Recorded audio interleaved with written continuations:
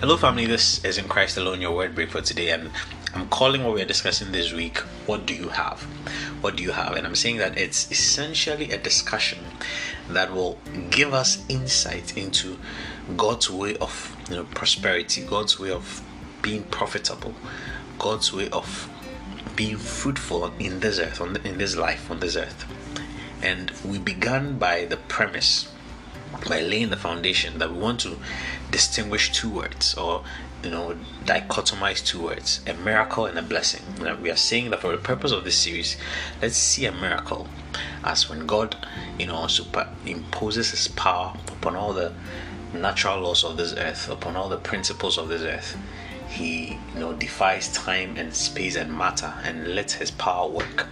Okay, for example, somebody's unemployed, he has no way of provision, and God supernaturally provides for him, or money even appears in his bank accounts. Miracle money, for example. That is a miracle. And then there's a blessing, and we said that the blessing doesn't necessarily defy matter, time and space. It doesn't necessarily defy the principles of the earth, but even though it's going through the same process, it is backed by God's power, God's word, God's grace, all of that. That is a blessing. And we say that God actually has called us to live a life of a blessing.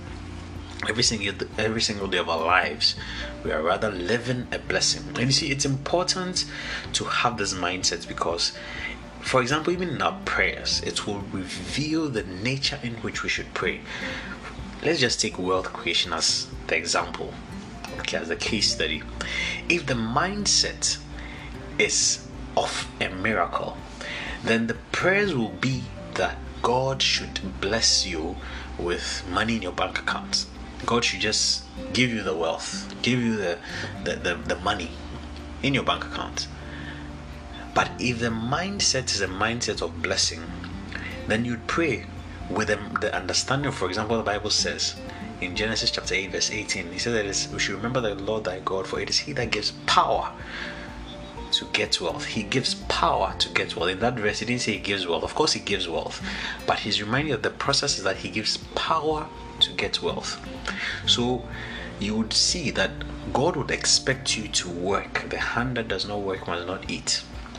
God will expect you to work. That is power to get wealth. That is a blessing. So you see that you are not defying natural principles of economics, of finances, of wealth creation. You are not defying any of them, but God is backing you with his power.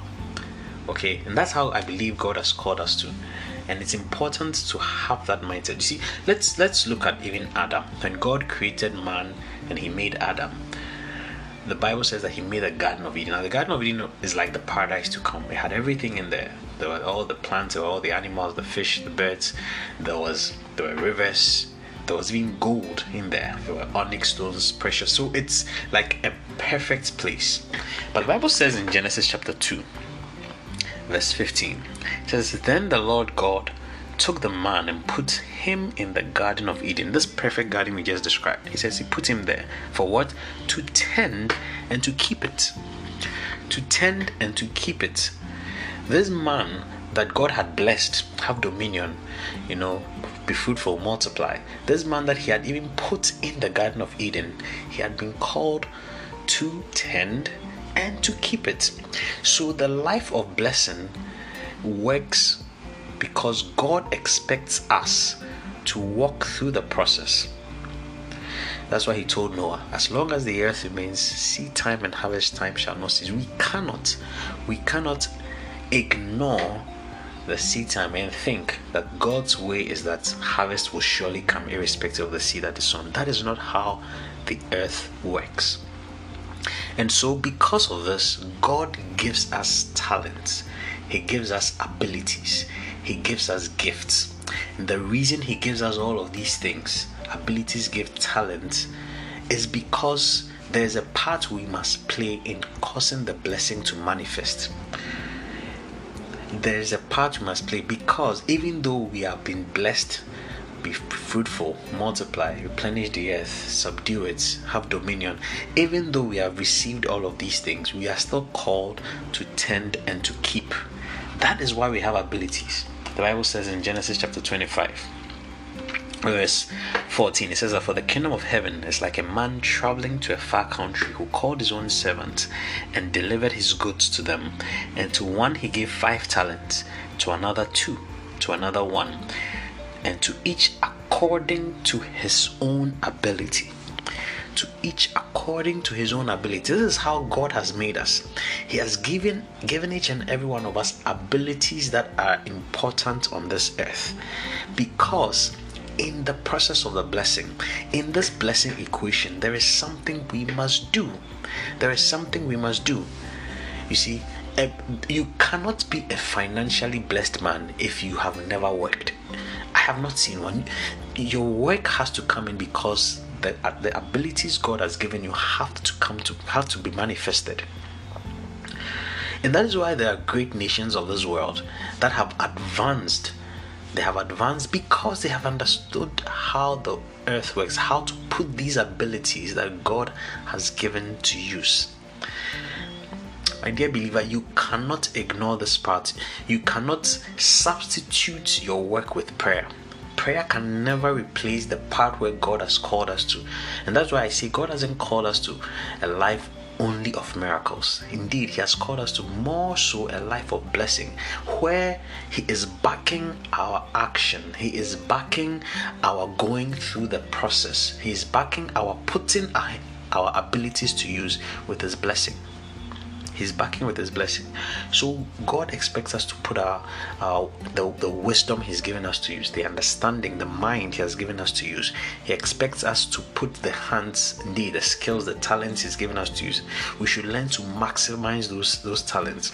If you have the ability to create things, God expects you to put them to use, and He will back them with His grace and with His power. If you have the ability in speaking, God expects you to be putting it to use, of course, for His purpose, and He will back them. He will back them with His power and His grace. That's the life of blessing. If you have strength, God expects you to be put into use. You have some special skill. You cannot substitute all of this with a prayer for sudden blessing. The blessing equation involves what you must do with the ability God has given you. That's why the question I'm asking is, what do you have? What do you have? What has God given you? What has God given you that you also have to tend and to keep? What has God given you that you have to put to use, and He will back it? That is the way of the blessing. That is the way of the blessing. You cannot pray your way into prosperity if you also do not put in the work you must do. It's not possible. It doesn't happen that way. So the question again, what do you have? Have a wonderful day. God bless you.